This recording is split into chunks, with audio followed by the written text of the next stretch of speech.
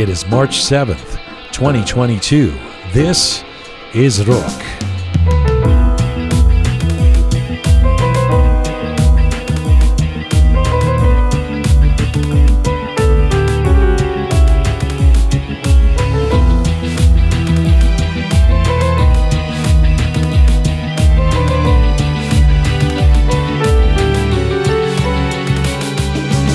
She is an Iranian singer, songwriter, dancer, and recording artist who grew up in Australia and is now doing something groundbreaking in Dubai. Layla Cardon set out on a mission to empower women, break regional stereotypes, push boundaries, and she's doing all of that with the creation of a dazzling new cabaret she's opened in the UAE. It's called Papillon, and it's a dinner theater experience in the old European burlesque tradition, but updated and with a Middle Eastern style and thought-provoking performances, and it is a hit that has been profiled everywhere from Vogue to Harper's Bazaar. Layla Cardon joins us from Dubai. This is Conversations from, to, and about the Iranian diaspora. I'm Jian Ghomeshi. This is Rook.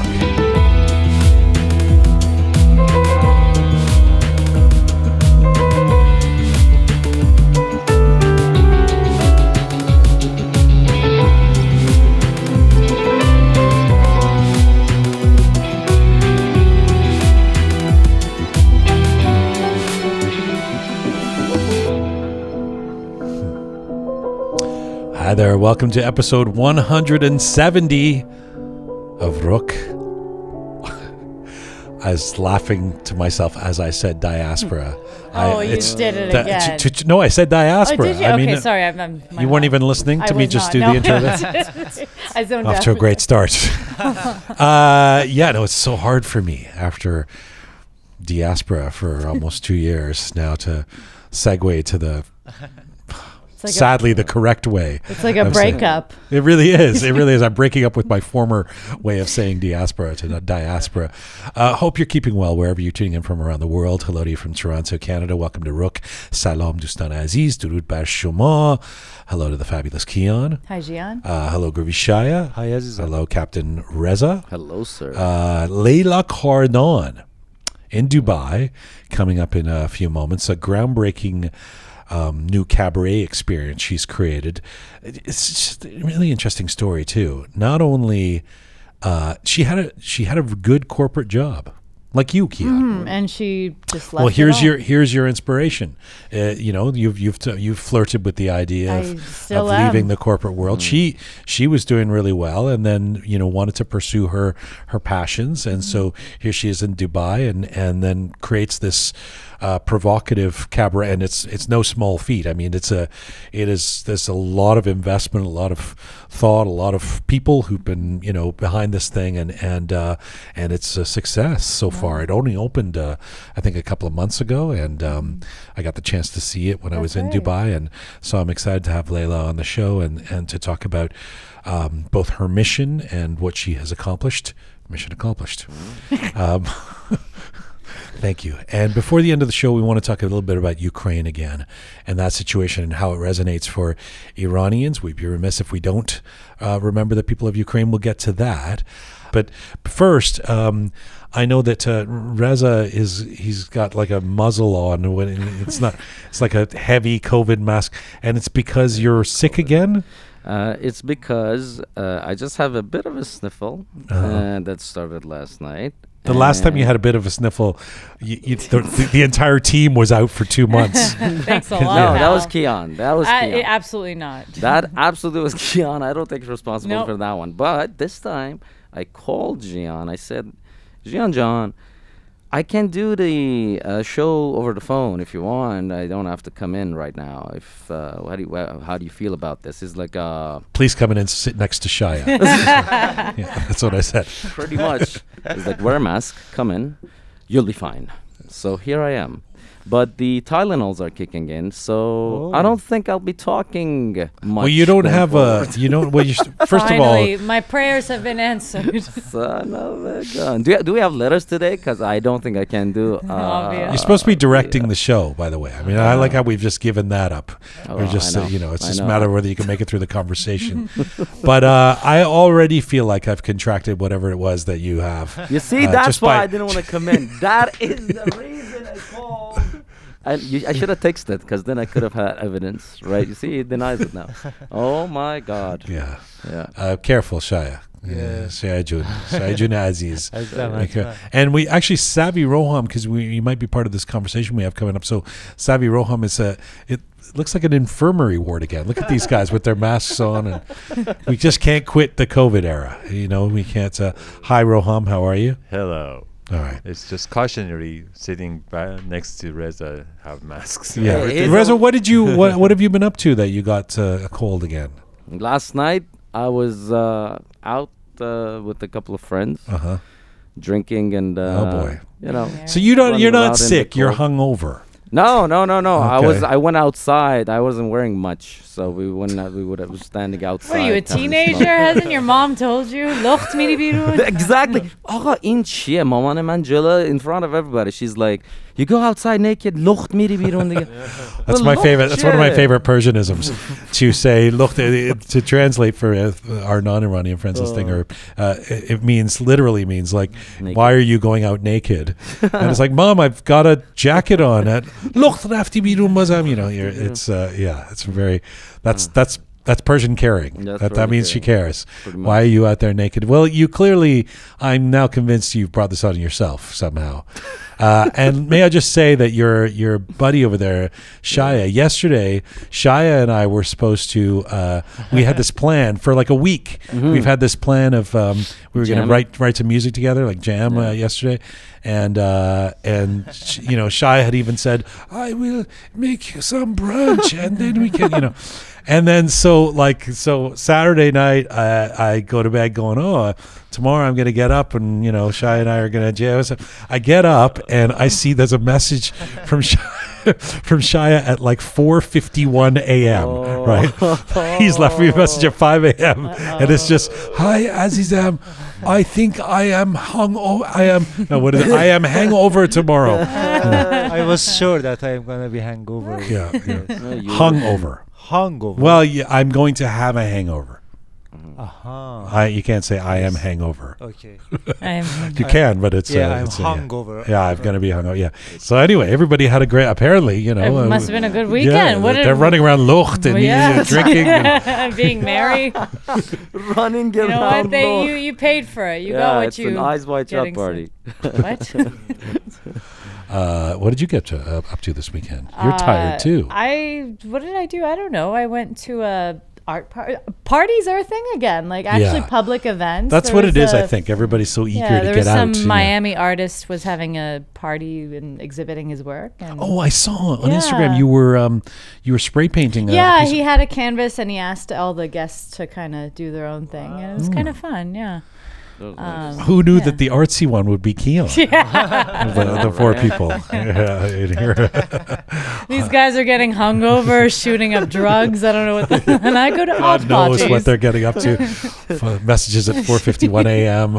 Those are all the I things am Keon hangover. should do. Yeah, really.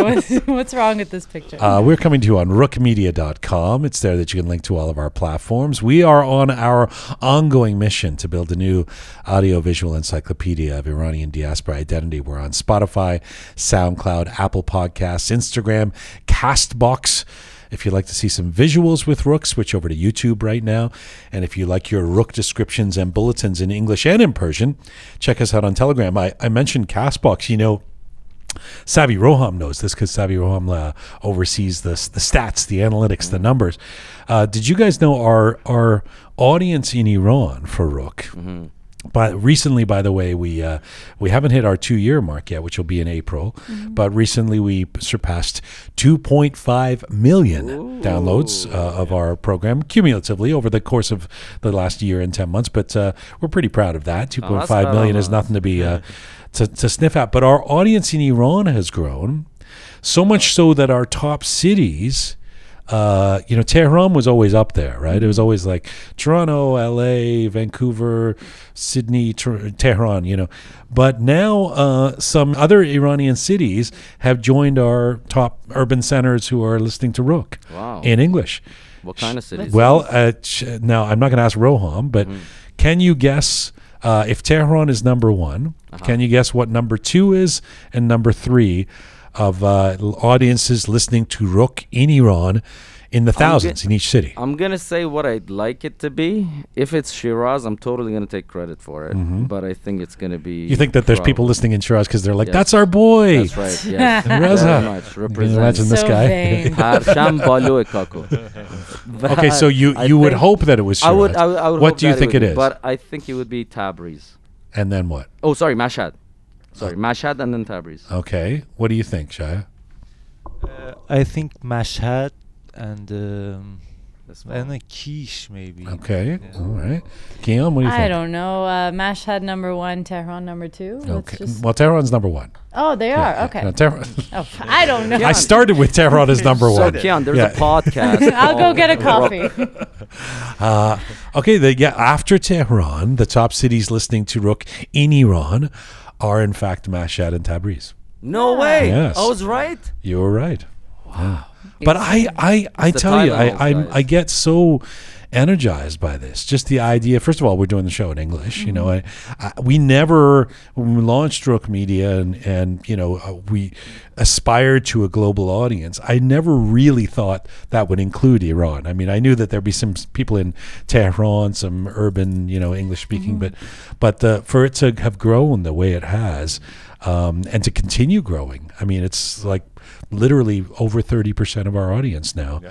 As our audience grows, it's really exciting. And for some reason, I put Tabriz and Mashhad in a different category. Like I think, okay, Tehran, but you know that somebody's in Tabriz, and it's great. Anyway, hi to you folks who are out there in Tabriz and Mashhad. Thank you for listening. And Hi. and where is and where are the Shirazis? despite the star power No of love Reza. for Shiraz. Oh, cool. It's not just Reza. Shaya is from Shiraz. I'm That's from right. that's Shiraz. He's from That's right. Ram The is from whole- Shiraz the too, whole- by the way. The whole team is from Shiraz, but we have nobody. We have actually my mom is from Tabriz, so that explains there you that. go. Represent. Family's from Tehran, so yeah. I mean, I've got a super piece from Mashhad. You know, It's a The- true diaspora. where Da are they? diaspora. Where are you?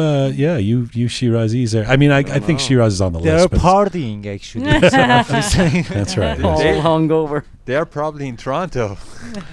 Yeah. Thank you, Sabi Roham. I'm starting to regret that we have for giving Roham a mic. Oh. All right, rookmedia.com, by the way, is our new updated website. It's like Netflix, but you don't have to pay for it. All the episodes are there. You can scroll across all the different programs. Rookmedia.com, where you can also become a subscriber and a patron of our show. We crowdsource how we do things here. So for $5, $10, $25 a month, you can become a patron of Rook. Just go to the Support Us button at rookmedia.com. Let's get to our featured guest, Sabi Roham, Captain Reza Gubishaya, and the fabulous Kian. See you on the other side. If you plan to visit Dubai these days, you may want to make sure you don't miss a groundbreaking new cabaret show, dinner and theater in the old European burlesque tradition, but updated and with a Middle Eastern style, you might say. It's called Papillon. And the star of the show happens to also be the creator and producer of the whole project. She's an Iranian-Australian singer, songwriter, dancer, and creative force named Leila Cardon. She also happens to be a recording artist. Take a listen to this. She ebbs and flows, knows exactly where to go, can make it through it all. She's her own, never silent, lays it all out, breaks the quiet. Held down, now she grows tall. She'll never lose what she's been through. Goddess is you.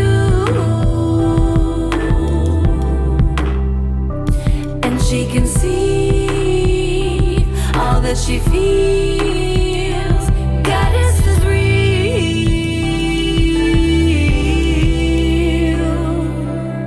real. Walk tall. Yes, a little taste of the song Goddess, released not too long ago, written and recorded by my featured guest today, Leila Cardon. Leila was born in Belgium, And raised in Sydney, Australia, she dutifully got her BA in economics and her master's in international trading and worked in the corporate world until she decided to pursue her dream of being an artist. Leila established herself as a recording artist independently and released her first album, Saved, in 2018.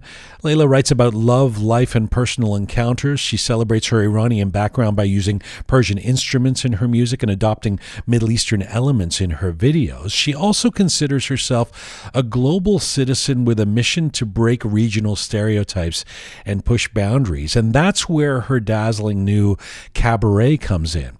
She recently opened Papillon in Dubai, a dinner theater experience that includes song, provocative dance routines, and thoughtful and thought-provoking performances designed by the award-winning choreographer Denise Faye, along with French Mediterranean cuisine. And right now, Leila Cardon joins me from Dubai, UAE. Hello. Hello, Jianjan. How are you? I'm very happy to talk to you. I know how busy you are with running the show, performing in it, overseeing the whole operation. Thank you for making the time to do this. I also know you just got married on top of all that, so we really appreciate you coming on the program. Thank you so much for having me, and what a generous and beautiful introduction that was. You know, it's funny when it comes to you. A friend introduced us a while back, and when the first message I left you, I was speaking in Persian, and I was apologizing in Persian, saying, sorry, my Persian isn't the ideal. I hope you'll understand that you left a message back saying, no, English is great. I'm actually more comfortable in English, and because I had just heard this Persian singer, Leila Cardon. I didn't know you're also a kid of the diaspora. I am indeed, and actually I'm always embarrassed when I do interviews in Farsi, because whilst I'm very proud of my heritage and my Iranian culture and everything that has influenced me, regrettably my Farsi is not the strongest. I never lived in Iran. I've lived outside all my life, and I have 3 sisters and we all speak English, and my parents, as much as they try, we've always just spoken English at home. And so I struggle, and I always feel like I don't have a grasp on the vocabulary and I can't express myself, and I just feel like a bit of a dummy. So when you said that the interview is in English and that you prefer to speak English, I was more comfortable as well. So happy I hear you. Happy sister. that we're having this interview in English. I hear you on all of that, and it's somehow heartwarming. It's the first time I was interviewing Erfan too, and I hadn't met him or gotten to know him yet, and I thought, oh, he's this Persian rapper guy who's like super Iruni, and then turns out he's like a kid from California, You're so like, but by the way, Erfan's Farsi, he's like, speaks Shakespearean. I know. He's so eloquent. But to be fair to us, Farsi and English. But he grew up there. To be fair to us, I mean, he spent some time there. So, and he's also a wordsmith, right? I mean, right. That's what he does. Yeah, right. You grew up dancing and performing in theater productions, but didn't think you would or could have a career as an artist. You were in the corporate world for a decade. What was the turning point for you?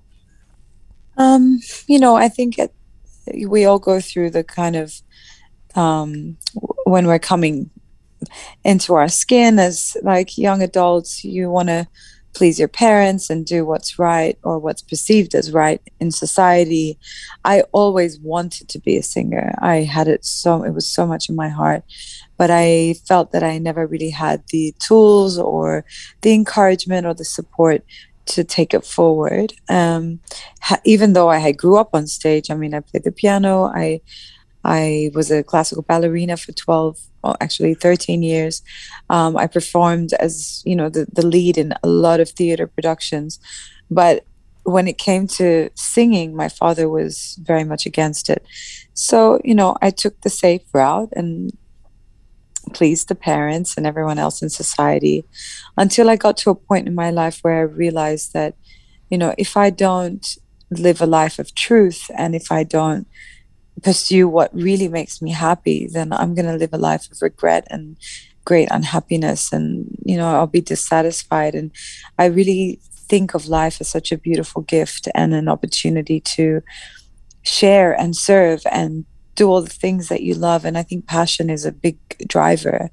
I mean, it is certainly for me. And if I'm not passionate about what I'm doing, then I'm kind of feeling dead on the inside. So it really got to a point where I wasn't happy and I was a bit numb, and life circumstances made me feel like I was definitely not headed in the right path.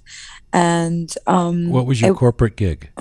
I was working in strategy. I mean, I worked in different jobs, but my background was business development, marketing, and strategy. So I worked across different industries. Let me guess, you were probably good at your job too, right? Yeah, it was great actually. And I was making a lot of money. So like by taking the leap of going into something so unknown where I had no formal vocal training and I had no support and I didn't know what I was going to do. But all I knew was that if I didn't do this, I would suffocate on music that was in my heart and words that were in my heart and poetry that was in my heart.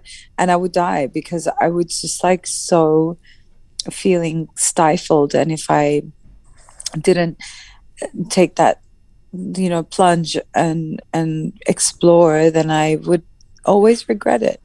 And so I was kind of like do or die situation. Not that I was dying, but that's a bit dramatic. Right. But I am an artist, so you know how it is.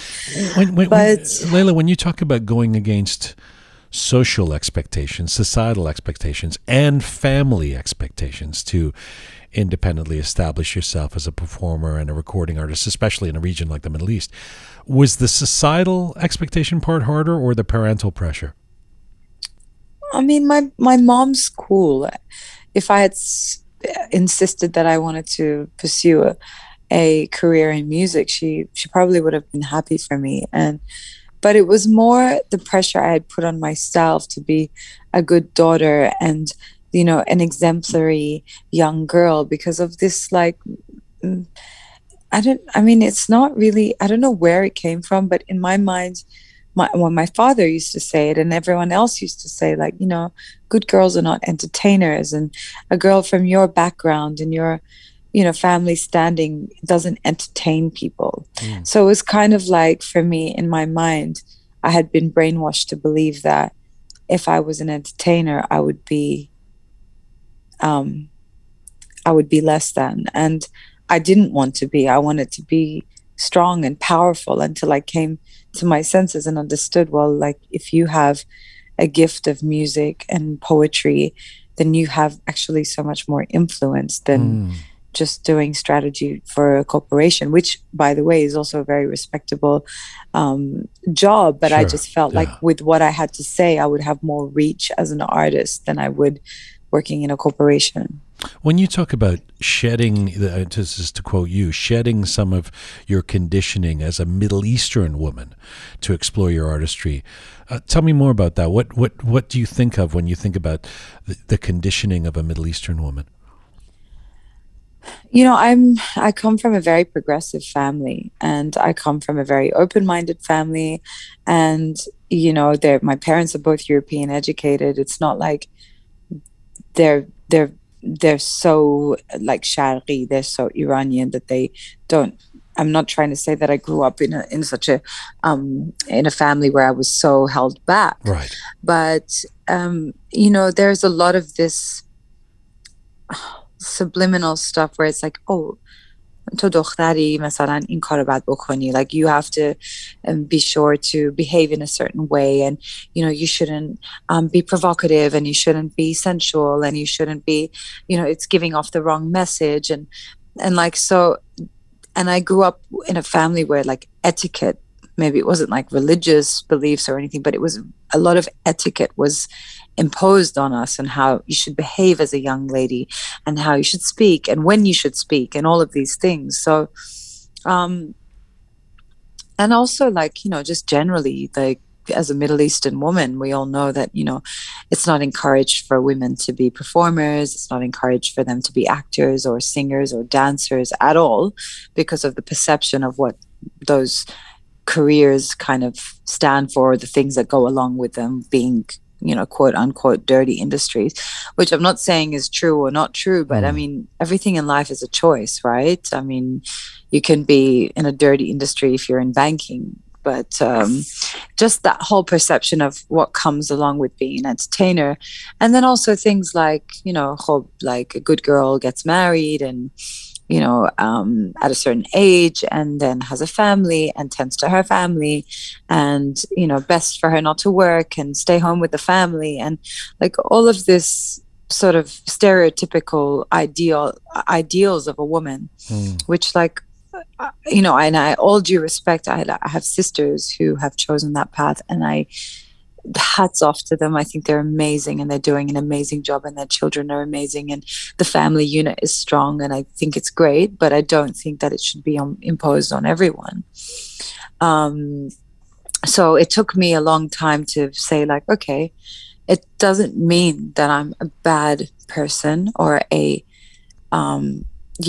like a bad girl, or however you want to say it, if I pursue a career in music and be an entertainer, even if till today I still sense sometimes there is a general disrespect towards me when I perform, mainly from Middle Eastern people, not from Western people at all. I still stand true that it's like I'm so much more complete as a person and so free, and I'm trying to break these conventional ideals for a woman by being a performer, and also being smart, and being a businesswoman, and being a multitude of things. Just because I'm a singer, it doesn't mean that I can't be a mother, and I can't be I can't tend to my children, and I can't be a good wife, and I can't nurture my family. I don't think it's these things are exclusive of each other. So let me ask you, I mean, you in terms of those expectations and those stereotypes, it certainly is different in the Middle East from the West, or from a place like Australia where you grew up. What brought you to Dubai? Why not stay in Australia? I know it's a good question, because, but I mean, when I moved to Dubai, I hadn't started my music career, and I moved here because my father was here, and I was actually en route to London. I wanted to explore music options there and just like study music and get some good vocal training. And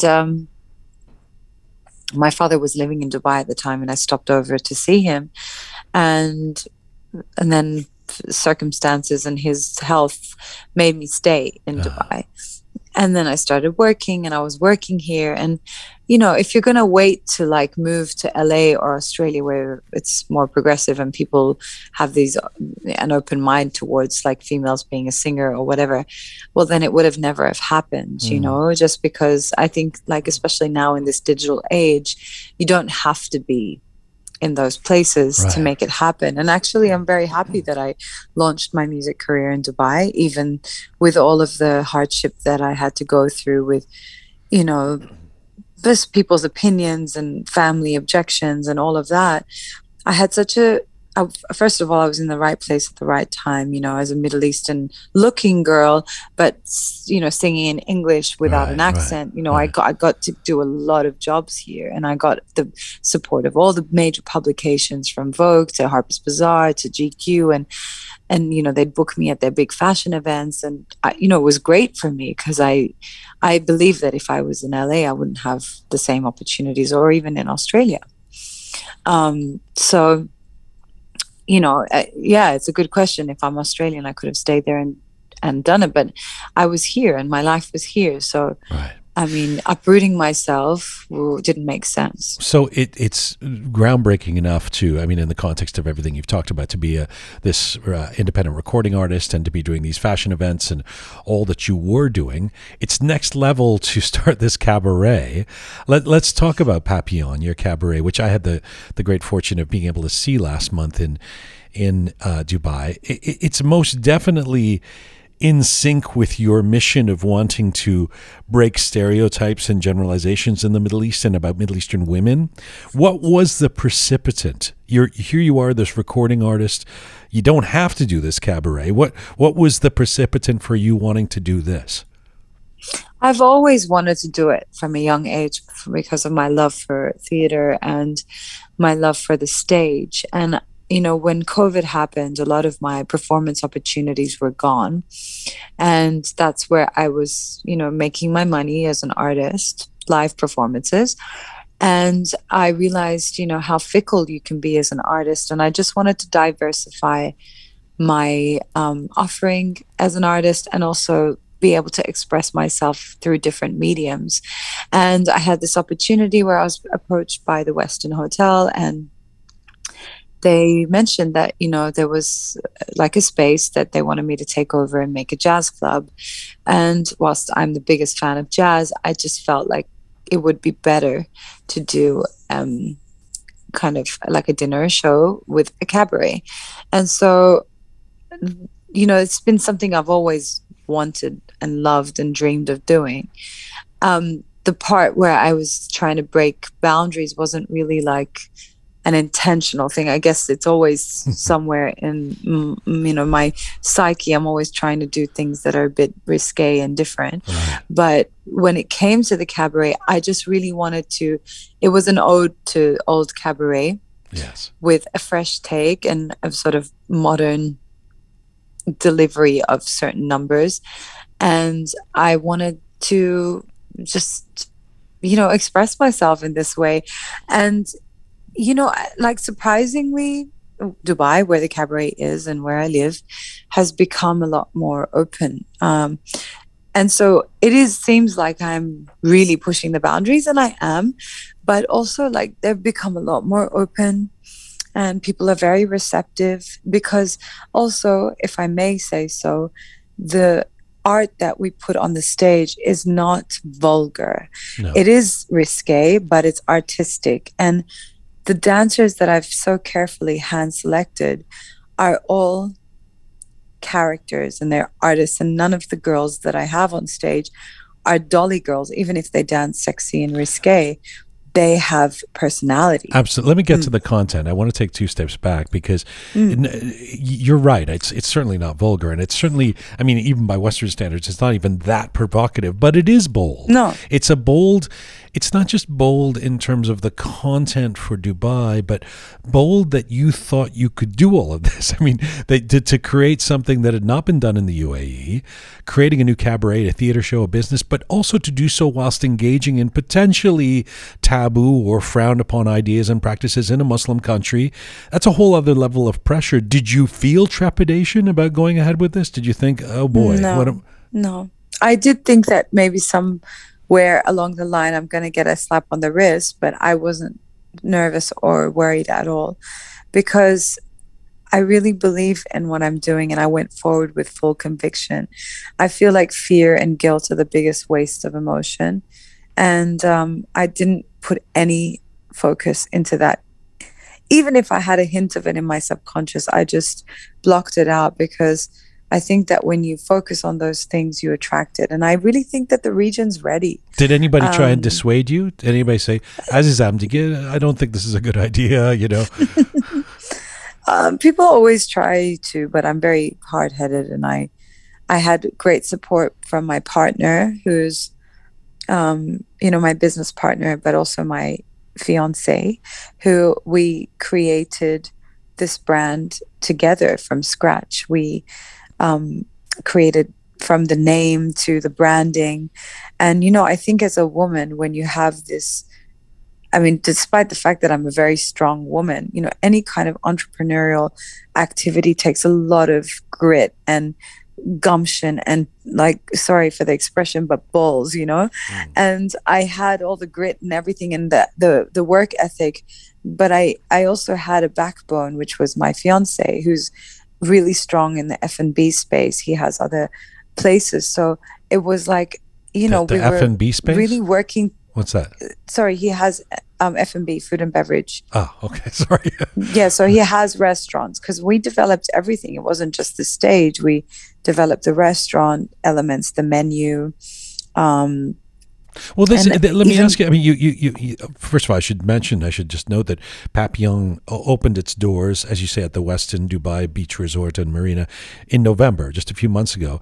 You wanted this to be, as you've just been beginning to describe, a multi-sensory experience. Tell me what that means, multisensory. So I think there's a lot of places where you go where you have a dining experience. I mean, especially in Dubai now with COVID and like not having the clubs, so that a lot of people as an afterthought will just put like a live music setup, but then it doesn't match the cuisine and the venue, and the sound is poor, and it doesn't really, like, you're not immersed. So the space that we've designed, and the designer is actually an Iranian designer. His name is Roham Shamekh. He's amazing. He designed, I always like to work with Iranians. He designed the space, and it's like, it's kind of, it's, you know, it's a warm, intimate space. So you're not distracted by any outside sounds. We've hand selected the music playlist, which is very cabaret at the beginning and then goes into a disco vibe. The food is a fine French Mediterranean cuisine, which matches what you see on stage. The dancers are on stage, but they also come through the audience as well. So it's a really beautiful space, extremely high ceilings, and just it's a very chic. I guess nobody would expect anything different in Dubai next to the Westin there, but you know, it's clear that you kind of went all out. I mean, your head chef brought his team over from a Michelin star restaurant in Taipei. You're working with an internationally acclaimed choreographer, Denise Faye, I mentioned. There's this sense that you really didn't want to do this in any kind of half-ass way, but that also raises the stakes, right? Like you know, you're investing a lot in something that is new without even knowing that it's going to work. I mean, now you do, but when before you launched, right? I mean, there's obviously risk in everything you do in life, but I've been in the performance space a long time here. I have a following. We have great partners with the Westin. Like, the support that we have from them is great. We've done our due diligence. I mean, Dubai is a very transient place. We're in a hotel which has, you know, like in the vicinity of where we are, it's got three now neighboring hotels with like 400 or 500 rooms. I mean, these are all, and we're in the marina catchment where we don't have a lot of competition in terms of a cabaret space. Yes. So, you know, these things we take into consideration. Obviously, we don't go in just blindsided with our blinkers on thinking we're going to win. But of course, in business, there's always risks. And we also considered all of those risks and were careful in our projections. So we're not worried at all. And we've had amazing reviews. And before we even opened our doors, Valentino took the space for a private event. Because of, you know, the caliber of what we've brought to the market. There's a lot of other venues, you know, that we could call our competitors, but, you know, we have another Vogue event coming up, and these things are all testament to, you know, what we've built as a group. I mean, not me individually, everyone who's been involved, is that, you know, there is space in the market for something slightly more refined than what's already out there, because there's a lot in Dubai, but there's not a lot where you go and you feel an emotion. It's like always just such a party vibe. Yes, and like people like myself, they don't really enjoy that anymore. So it's either you do dinners at home or dinners, and then we never go to the kind of theater spaces or I don't know, whatever you might call them, cabarets, because we don't like the level of entertainment there. What were you in terms of the risque or the burlesque or whatever elements of the content? What were you expecting the reaction to the cabaret to be, and what has surprised you about reactions you've received? Honestly, like some of the numbers, I was thinking to myself at times, I'm like, you know, you said that, you know, were you scared? As a joke to myself, I'd be like, oh my God, I think I'm going to go to jail. But the response has been great. We've had a lot of like Emiratis and Middle Eastern people come through and be so, you know, it's titillating. It's like exciting, and people like it because it's a kind of escapism momentarily. And again, as I repeat, it's not vulgar or grotesque. So it's not like, there is a shock value, but not in a way that is like disgusting or you feel, it's dirty, the place you're in. It's everyone comes and says like, wow, the level of performers that you have, that is such a high caliber of performers. They're incredible. And the music selection and obviously that's got a lot to do with Denise Faye's execution of the vision that I had, and she's been amazing. Her caliber, she's worked on some of the best cabaret films like Burlesque and Nine and Chicago, and so we weren't short of the tools to create something beautiful. So the general feedback has been, wow, this is amazing, and we don't feel like we're in Dubai. It's progressive in different ways too. I mean, you're there singing in 3 or 4 of the pieces. There's these dance moments. There's moments, as you say, that involve the audience. One of the pieces that I really liked in the cabaret that pushes buttons in a different way is 2 men dancing, and it's quite homoerotic. I mean, it's this beautiful dance they're doing with each other. So it's tell me about the curating of those scenes, the decisions around making that kind of content. So, well, that was kind of by accident. I'm not going to say that there was any intention, but those 2 are brothers. And, in tango, it's actually quite common for 2 men to dance together. And it doesn't have any connotation or anything. It doesn't insinuate anything. It's just 2 men dancing together. And they're brothers, as I mentioned. So it was just that, he was here in town and he's an incredible performer and we wanted to have him on stage. So we worked a number where they could really, because, tango is one of the hardest dance forms. And it's not something that just, though our dancers are so skilled and amazing, it's not just something that anyone could pick up. Like, it's a specialized dance form. Sure, so the fact that those 2 could do it together. But yeah, I also do like that there's this freedom. Why should it always be a man and a woman dancing together? Or I have a scene at the beginning where there's 2 girls playing on the couch together in a really playful, sensual but playful and innocent way.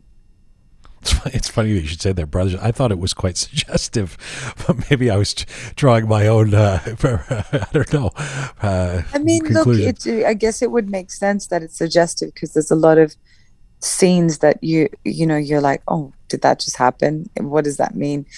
And so it might seem that was intentional. It wasn't, but I do like the message that it gives because it adds to my message of freedom and breaking boundaries and stereotypes. Leila, it was packed when I was there in January, and you've said that it's sold out every night. I mean, how are people finding out about this so early in your run? I guess you've had a lot of good press. Is that it? Or how is the word getting around? It's press and social media, and we don't do a lot of marketing. A lot of it's just word of mouth, and we like it that way because we want the type of people that are going to come who appreciate the arts, and typically our audience is mature and cultured and refined enough to understand that when these artists who put so much energy and work into their craft are performing on stage, they pay attention. And I'm always really proud of when the Iranians come because, like, by far they are the most polite audience and the most gracious audience. Really? And I always tell, because my fiance is not Iranian, and I always tell him, you see how Iranians are so cultured and like wonderful and so polite, and they always give respect and they clap and they're listening and watching intently, and he's like, okay. I'm like, look at your people. He's Iraqi, right? He's Iraqi, yeah. So, but he always laughs. I mean, he's a big fan of Iranians. So, I mean, and it doesn't matter where a person's from. It's who they are and what they represent. But yeah, I'm always really proud when the Iranians come, because, I appreciate them so much, and they're always so supportive of every endeavor, and they always tell me, we're proud of you. And this is like my support system and my family, and I feel stronger when they're there, and then and of course to see how gracious they are as an audience is, I'm always proud. It's nice to hear. I've certainly heard about Iranians traveling that aren't polite, so it's nice to. But I guess that's in Thailand or somewhere there's else. Types, right? Yeah. But like I said, we have a certain type that comes to our show. They're not the types that like want to get really rowdy and crazy. Yeah. And I'm not just talking about Iranians, but just in general, these are kind of artistic, cultured people. Yeah, want to have it's a nice really, night out. It's a really nice. It's. I mean, the vibe kind of helps with that. It's an elegant vibe. It's such a pleasure talking to you. It occurs to me that. I mean, yes, those Iranians are right to be proud of you. It's amazing what you've done in such a short period of time with creating this thing. But it also occurs to me that it's quite an investment in terms of grounding you to need to be there in Dubai running this cabaret. What is your long-term plan with this? I'm assuming that you're expecting you're going to need to be there in the coming years. Of course. I mean, like any business, you have to pay attention, but I don't have to be on stage all the time. I think the audience might get sick of seeing me every season. So I'm like even just replacing myself from this week for a few months, and then I'll come back on the stage, and I'll still do a jazz night. Like I'm introducing a jazz night with my incredible live musicians. And the plan is to take it international. I mean, I think we've built a strong brand. I think it takes time, but I mean, once we get the business model right here, what we're looking to do is, open in different parts of the world, like namely Canada. Hamdan, my fiance, studied there, and he spent a lot of years there, and he loves Toronto. So it would be there, great. and I'm from, it would be great here, right? It would be really good. Yeah, why not? Yeah, absolutely. Yeah. And Sydney, where I'm from and I grew up, I think there's a big gap in the market for such an offering. And I don't know why, but Shanghai is calling me. But, these are the long-term plans. And I think at the moment we just want to focus on building this brand more and making it a local success, and then hopefully taking it outside. And, I have always had a dream that somehow, I remember I went to the opera house, and I saw the Georgian ballet, who was just mind-blowingly beautiful. I remember watching them thinking, wow, they're such beautiful dancers, and their costumes are great, and the storytelling was great. And it made me sad that we don't have anything as Iranians, like a traveling dance with all of the beauty that we have to offer. We don't have anything to offer the West in terms of like a visual display of all our beautiful stories and urban myths and, like our tales and dance and costumes. And I remember I spoke to a friend who lives in Paris. I was like, we need to do this. We need to create this. So that's part of my long-term plan as well, is, to create something beautiful for the stage. That would be a nice depiction of Iranian history and dance and fashion and tribal fabrics and things like that. So that's something I'll be working towards in the next 5 to 10 years. Leila Cardon, it's so nice to talk to you again. Congratulations on all that you've done, and big support to you on continuing to build this and take it international. I'm sure there's a lot of people listening to this who, if not already in Dubai, are looking forward to visiting and seeing your cabaret when they're there. Thanks so much for your time. Thank you, and thank you for all that you do, and this, light that you shed on the Iranians. And I think, we've, as a diaspora, it's so nice to have like a connection, even though you're on the other side of the globe. And big props to you for all that you're doing, and hats off to you. And thank you, thank you, thank you. Thanks, Leila Jan. Bye-bye. Take care. Bye. Leila Cardon, an Iranian-Australian singer, songwriter, dancer, and creative force, and the founder of the new Papillon Cabaret in Dubai. Leila Cardon joined us from the UAE today.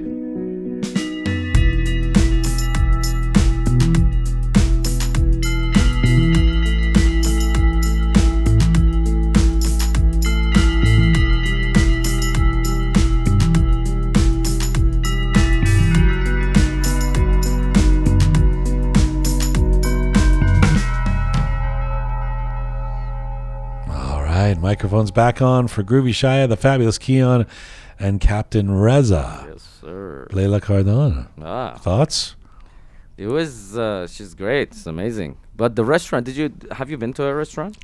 To the cabaret. To the cab. Sorry. Spent an hour talking to Leila Cardon. Have you been to the snack that snack bar? joint, Have you been to the food truck?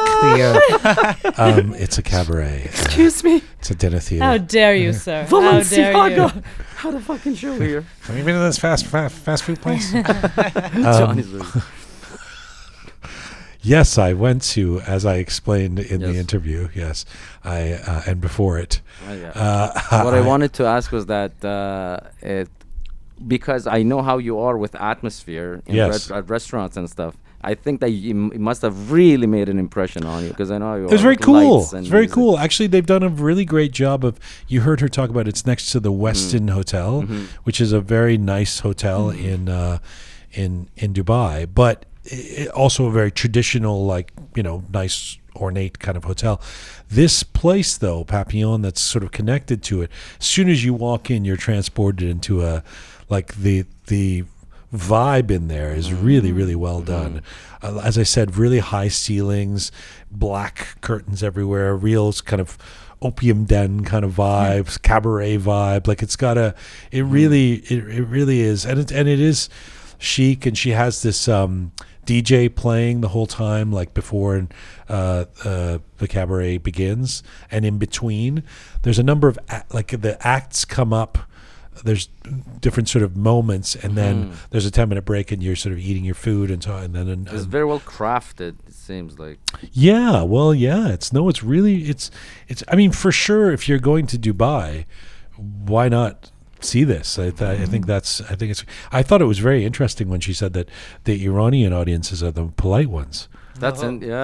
Yeah, that was surprising, because I thought there would be, because you said in Thailand it's still. Well, I was thinking of Iranians I've seen anywhere else. They don't seem that polite, sadly. Wow, they get kicked out of all places. Yeah, it was interesting. She said they're polite. Back then, when I was in Thailand, 2006. Back to Reza's story. Let's hear all about it. They hired me. Enough, Leila Cardon. Yeah. Let's go back to you. Go ahead, Reza.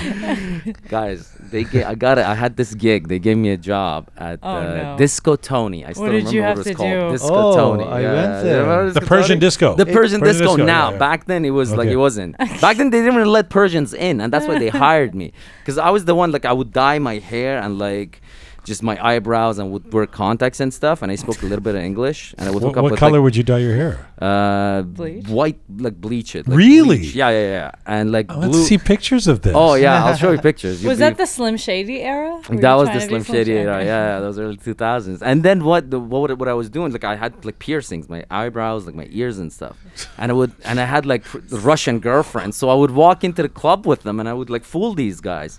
Until somebody rat me out, and then they banned me from the club. But Tony, that guy because they found out you're Persian. Yeah, because Persians. But you worked there. Then you worked there after. So or yeah, what happened is Persians, Indians, anybody who was not white, gotta pay an entrance fee, right? So I wasn't paying that. I was just skipping it. when they found out, Tony, instead of like, Why did you want to go to this place? it's hot. Like there's so many cool people there, drinks. Like there's free snacks, and that's why I love Persian Reza because he is really the like Persian stereotype guy that we, so the brown people want to get in, Yes. but have to pay. The have white to people pay because it's they don't unbelievable. buy drinks and snacks are free. I've so seen that place. I think is it a chain now or something? it became a chain, but And now I it's always closed wonder down. what it's like. It's called the Persian Disco or something. And Right now it's Persian disco. Yeah. I don't know about now. I'm talking about back 2006, Okay. 2005. I'm talking about. Like this is a long time ago. But then the guy Tony, I remember he was like Is Tony Persian? No, Tony is half American, half Thai. He's Okay. a kickboxer. He's got several gyms. Big ass mafia in Pattaya. Like that guy was Okay, scary. yeah. I remember like they took me to him. They were like, "Hey, this guy, he's been skipping." It's like, so yeah, you owe me $1,000. I'm like $1,000. Like I didn't have like a penny to my name. And then he was like, "No, you can work for You me." had enough money to bleach your hair. No, but- I did. But I worked for him. He hired me to spot Persians.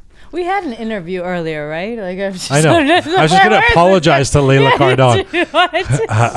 Went on But wait a tangent second. about his Sorry. time. Wait, what was your job now, at that point? Now I'm Sorry. involved in the story. So Yes. your job was to To identify Persians? Persians, so that they can't get in. They have to pay entrance. Oh my God. And you didn't That's feel what's up. bad about doing that? I was 17. I needed the money, and I would get into the club for free. I was stupid.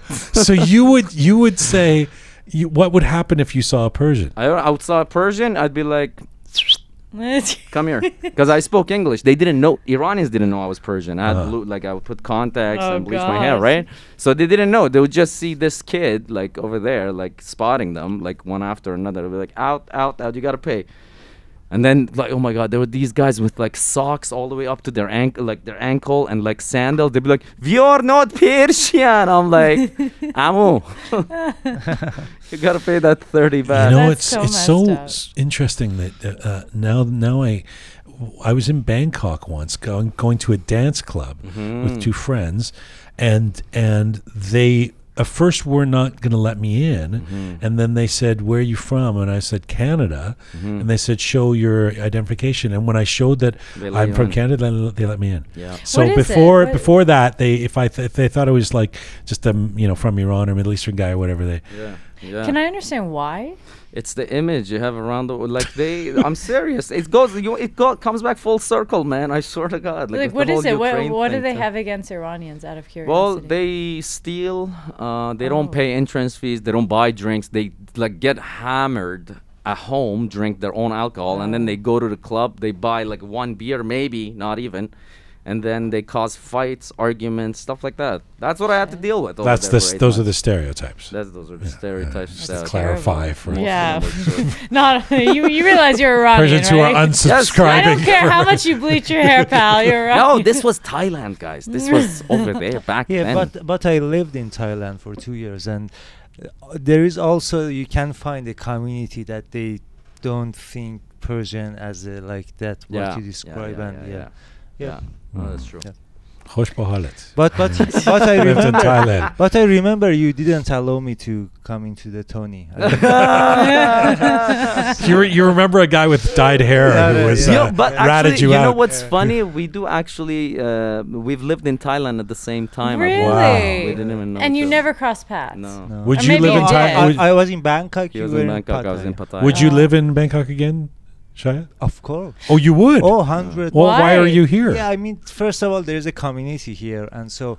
But yes, I love Thailand. Wow. I think I might go there, like To live. Yeah. one yeah, day, to live. Yeah. Oh.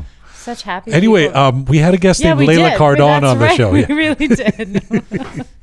I completely. Oh my it was God. erased. My apologies. Reza just Did you go to the hijacked restaurant? What? It's the Tylenol. I swear to God. Yeah, that's right. Reza's feeling You sick realize today. we're not your therapist, right? Like you don't come here for therapy.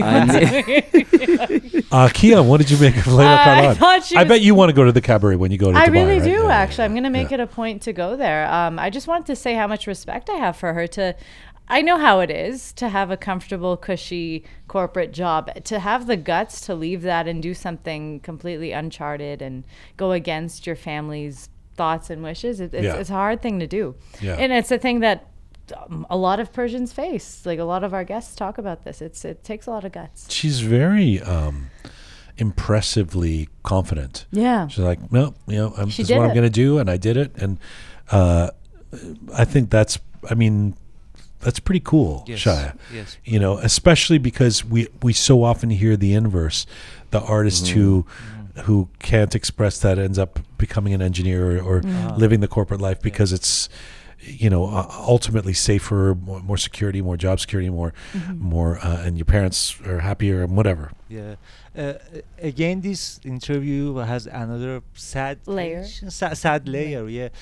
And which is that I remember you mentioned a couple times, like in previous episode, that when you were 5 years old and you were taken to Iran. Yeah. They took you to cabaret. Yeah, Tehran. Tehran, yes. So, always I have this imagination. Pre-revolution. Yeah. So this cabaret should be in Tehran, But yeah, that's a sad story. Maybe one day. Well, it's not even for Dubai. It's pretty racy. That's right. It's pretty.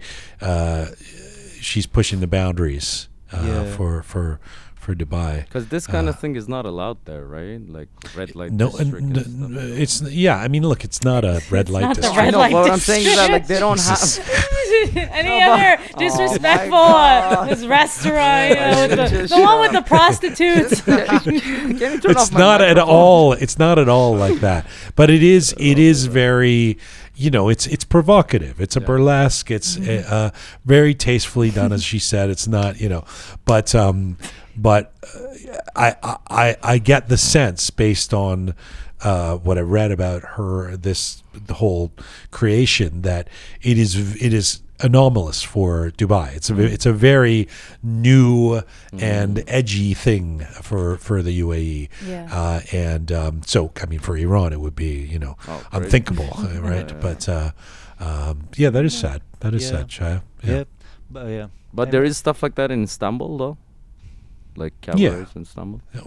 What's he randomly talking about Istanbul? No, it's just sad. Like Iran is in the middle. How much? Like, What medication did you take exactly? I think I took Tylenol 3 by mistake, and I'm not even joking. At first, I thought I took regular Maybe Tylenol, should but I it just might mute be. his mic from? I think you're It cut off might now. actually have been Tylenol 3 because I things swear, are amazing every right time, now. like I've known this guy for years now. I didn't know the story about the being a bouncer with like blonde hair. I don't even know Slim why I said Shady? it on air. It's such an embarrassing story. This is the things you've done. Hey, you had to kick out your own people? That's I so shameful. swear to God, His this job is was to Tylenol like 3. send the Iranians to the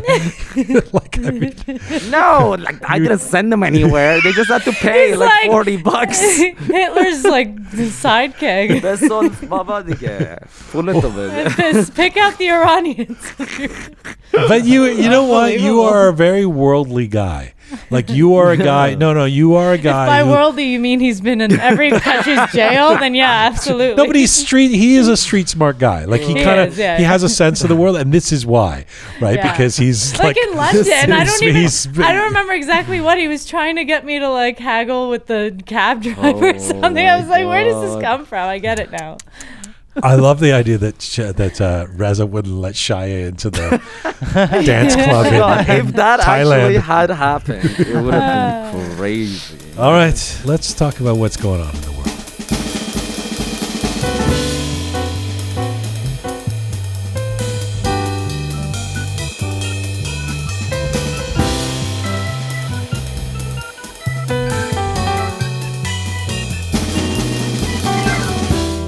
Okay, well, before we end the show today, as I said earlier, let's have a little bit of a chat about Ukraine. Just to mention Ukraine and to mention the Ukrainian people who are in our thoughts. Obviously, it's a devastating situation. We talked about it last week and talked about what we can possibly add to the discourse other than utter support and solidarity with the Ukrainian people. The whole thing is kind of surreal in its horror. It's such a classic tale of this unhinged strongman dictator waging war on an innocent nation, but it would probably seem less outlandish if we had not seen this type of thing before, especially as people who come from the Middle East. The idea of an imperial power attacking with the intention of annexing or disabling an entire country is not new. That's what we were talking about last week, how people of Iranian descent including you guys were talking about this, in terms of your own experiences or PTSD, have an empathy. Iranians feel an empathy for Ukrainians right now because the whole tragic experience of war and lives lost and bombs and civilians, it's simply not that removed from the lives Iranians have had to live in recent decades. It also, however, the Iranian experience leads to some interesting discourse for people of Iranian descent. This weekend I had a couple of debates with some Iranian folks about how we are to feel about actions being taken against Russia by the rest of the world. Actions that are, of course, intended to punish Putin, but also, or perhaps even moreover, hurt the Russian people. So, because this is something that we've often debated and we always debate when it comes to, for example, sanctions and sanctions that are in place on Iran. We have this argument, are sanctions, do sanctions really send a message to the regime, or do they end up hurting the people? And a lot of us, some of us oppose sanctions for those reasons. Some people like sanctions because of that. And I feel like for the Iranian community, it's not as clear cut, at least some of the Iranian community that I was debating this weekend, it's not as clear cut to sort of support the sanctions because even against Russia, even at a time like this, because they've seen the effects of it. But there's something else at play right now on top of that, which is the banning of Russian sports teams or athletes in major competitions. We've seen this with FIFA, where organizations now are sort of saying, we're not going to allow Russian teams to compete. We're not going to allow Russian athletes. There was a Russian singer who was supposed to sing at the Met this weekend that they canceled.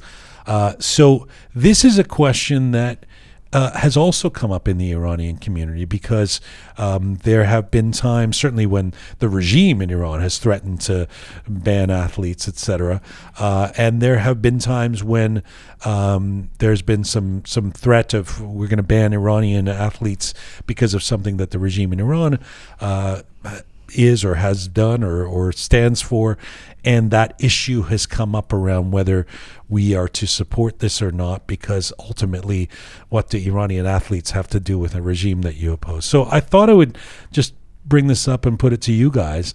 I mean, this is not an expert conversation, but just to get your thoughts, because it was a very interesting argument to have this weekend where I talked to a couple of folks who were really passionately opposed to this idea of banning these Russian teams, because they were kind of coming from it from an Iranian perspective and saying, well, would we want to be banned? What do they have to do with the Russian leaders? What do we have against the Russian people? And I do find that in the West, more so than not, there's absolute support for any action that can be taken against Russia right now, even if that includes banning athletes, etc. So it's an interesting question for people of Iranian descent. I think it's something of a bit more of a nuanced or a unique perspective. So Reza, your thoughts on this? Well, I look at it from this point of view.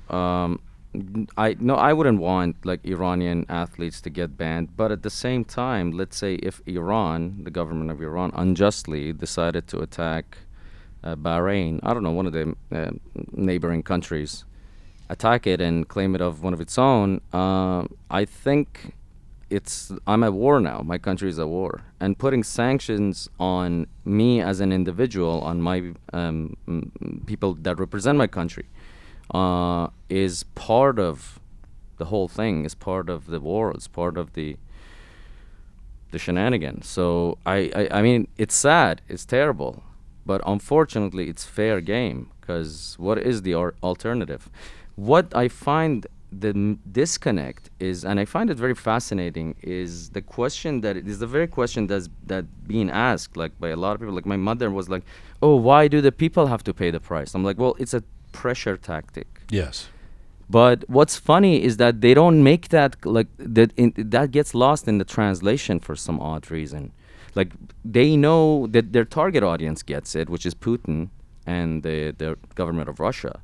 But the audience, the actual audience that is observing this whole catastrophe taking place, they're not necessarily getting the information, every piece of information that they should. Right. Although the argument is, does it really matter to Putin, given that probably some of this was baked in. He knows that if he invades Ukraine, there's going to be sanctions, whatever. I mean, who's really paying the price is the question that comes up. And yet it seems almost immoral to oppose sanctions against Russia right now because they're dropping bombs on Kiev, right? Like, what are you supposed to do? We got to do something, right? It's such a complex issue. It almost feels like you can only answer it with another question, So are we supposed to, yes or no, we were going to sanction Russia? Well, if the answer is that if you don't, what if he takes over the entire Europe? So it's another question. I don't know. It's a very complex situation. You're drawing a distinction, though, when you spoke of Iran, between a nation or a government or a regime that's actively waging a war versus a regime that we despise or we don't like or that people oppose. That's the line for you. Yeah. I wanted Roham in on this discussion because I know he's a big sports fan, and I don't know what your perspective is on this, Roham, but what do you think of like FIFA saying Russian teams can't participate in the lead up to the World Cup, for example? Well, I don't think it's the only resolution or the only decision they could have done, but it's one of the best things they could have done. So I think you support it. Yeah. Why? Because it gets some pressure into Russia, and the government would get it, as Reza said, and probably gets people waking up so they know that if their government does something horrible like a war, then they have to pay too. So they have to go against their government and say we don't need war. Because as I was watching the Russian cities, nobody was protesting for no war. Maybe some small because they'll be jailed. Groups. I mean, because they'll be. I know it's like Iran, and I saw yesterday they are checking people's phones for their tweets and everything. But people have to go against their governments. You see this as a legitimate pressure tactic. Yeah. In short. Yeah. But would you see it the same way if it was against the Iranian teams? If we were, like Reza said, if we were in war with some country, sure, yeah. Why not? I see. And nefarious supporting terrorists or whatever is claimed about Iran, that doesn't qualify as war. Not really. But it's vague. You see? It's vague. That's like, you're a terrorist, so we have evidence that you support blah, blah, blah. Whatever they got. But this is happening before our very own eyes. Because it happened before, like in Bosnian War, they banned Yugoslavia from Olympics. They banned South Africa because of the apartheid government. My issue is who gets to decide this? How many wars has the U.S. started in the Middle East? Iraq, Afghanistan. I'm sorry. Why didn't they get banned from anything? Saudi Arabia is currently bombing Yemen right now. Yeah. So who gets to decide this? Are we just going to pick and choose who we want to ban? So that's my issue, and I don't think the people of a country should get punished for this. Like I just read the other day, a restaurant is gonna stop calling Moscow Mule a Moscow Mule. They're just gonna call it Mule, and restaurants are changing their name because they're getting so much hate from people just purely because they have a Russian title in it, and just stupid stuff like that. I'm like, what has humanity come to that we're just blindly punishing anyone that is Russian at this point? That is dumb. That reminds me of the beginning of COVID when anything Asian or Chinese was discriminated It's just there's so much hate. When will we learn a government does not represent the people? If that was the case, then we should receive a lot of hate because of our stupid government in Iran. But what the Western argument would be, I mean, the American argument, say with Iraq, would be, and I fully.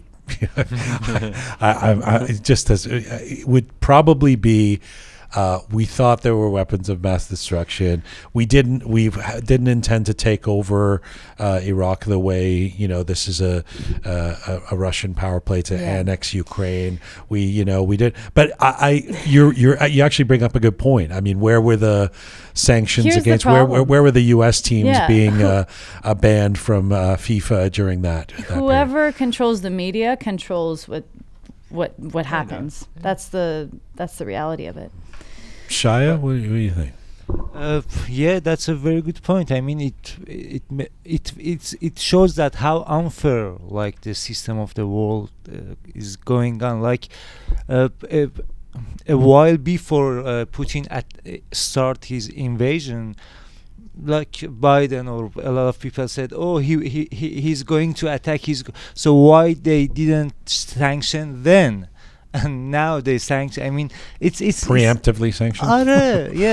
Yeah. So I mean, I think it's who decide? It's a joke, honestly. Yeah. I think But I guess so. It's interesting, Kian, because somebody was this weekend was making the argument that you were making to me, and my response would be, let's say you're right. Let's say this is completely hypocritical or a contradiction, and you're right. Who gets to decide? Absolutely, right? Does that make doing this now a bad thing, though? I mean, in other words, shouldn't the world react somehow to Russia dropping bombs on innocent people in Ukraine and trying to take over an independent country? There's no right or wrong answer. It's just, it is what it is, right? I don't know. So you would prefer inaction? You would like, let's not do anything? I agree with the sanctioning, but I don't think like sports teams should be punished for it. Individuals should be punished for it. Like, do what you can economically to say that this isn't okay, but to make it a personal issue against the Russian people, I think that's where the problem is for me. My question is that, like, I'm actually genuinely want to know. I want to know, is this another Syria and Palestine and Gaza? Because let's say Putin doesn't back out and decides to, no, this is mine and I'm not backing out. Okay, so let's say he even got. Of course it is. Of course that it's another one of those. It's not going to be. Well, there's over. no end game here. That's what I'm saying. There's no end game. I mean, it's whatever happens, it's going to be a quagmire there for decades now. I mean, there's no question about it. The one thing that feels different about this, I mean, first of all, it's remarkable to see the way the world is rallying. It is kind of. It's both heartening and at the same time, one is overwhelmed with this sense of well, where were we for the Yemeni people, you know? But this weekend, watching my football, watching the Arsenal and teams, the Premier League logo, the official logo for the British Premier League soccer is a Ukrainian flag, is supporting, which is just amazing. Yeah. It's wow, this world is rallying, right, in a way. Because the media tells them to. Well, so if nobody affects them directly. But war in Yemen doesn't affect necessarily. No, but if the media really created outrage and got behind Yemen, people would follow. Yes. People. There is something. There's something else that's happening here, though. I don't want to say this as an absolute, but it seems to me that it doesn't feel like there's more than one side in Ukraine. In other words, the Ukrainian people seem pretty united against this invasion by Russia. And oftentimes, when we've seen this type of attack on another country, you'll see that. Remember when U.S. first went into Iraq, there were some Iraqis who supported it. They were like, oh, yes. They were. I mean, whether this was trumped up by the American media or whatever, there were Iraqis giving flowers to the American tanks. Yes, you've got and Iraqis celebrating when the maybe of Saddam came down. And then of course it turned into a disaster. But there's nothing like that here right now. I mean, maybe in the far eastern parts of Ukraine, like Crimea, there's some Russian support. But the whole country seems like they don't. There's no support for this, obviously, and that's pretty powerful. You kind of seeing people, just innocent people, in the middle of this. Completely unreasonable attack, right? But I have a question. Yeah. If you were Russian and that, let's say in 100 years, Putin would be the hero there because he expanded the Russian land.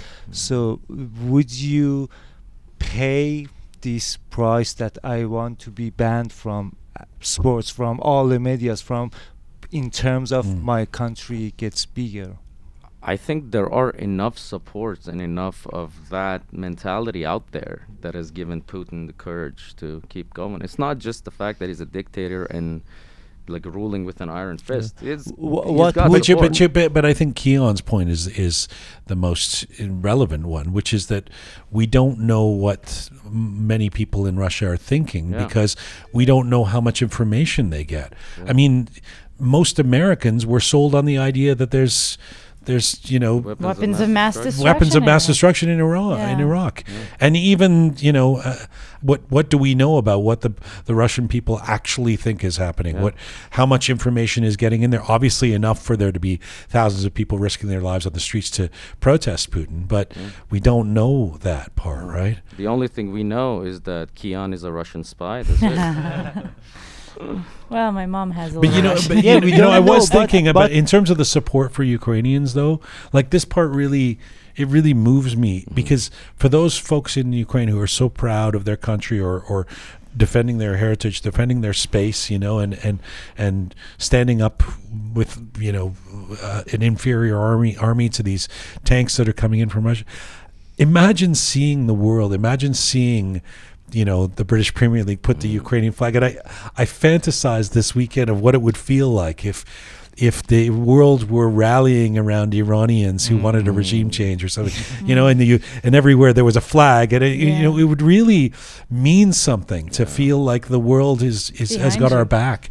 Like I think Ukrainians, if there were any, what do I know? But I mean, just talking to a couple of friends who are Ukrainian stuff, if there were any doubts that they wanted to fight this thing, now feeling the kind of energy of the world going, we're so in awe of you guys. I mean, it's for putting up this fight. Classic David and Goliath story. They're really out there, and who knows? Maybe they win, man. And it would be crazy if this would be the fall of Putin. Imagine, wow.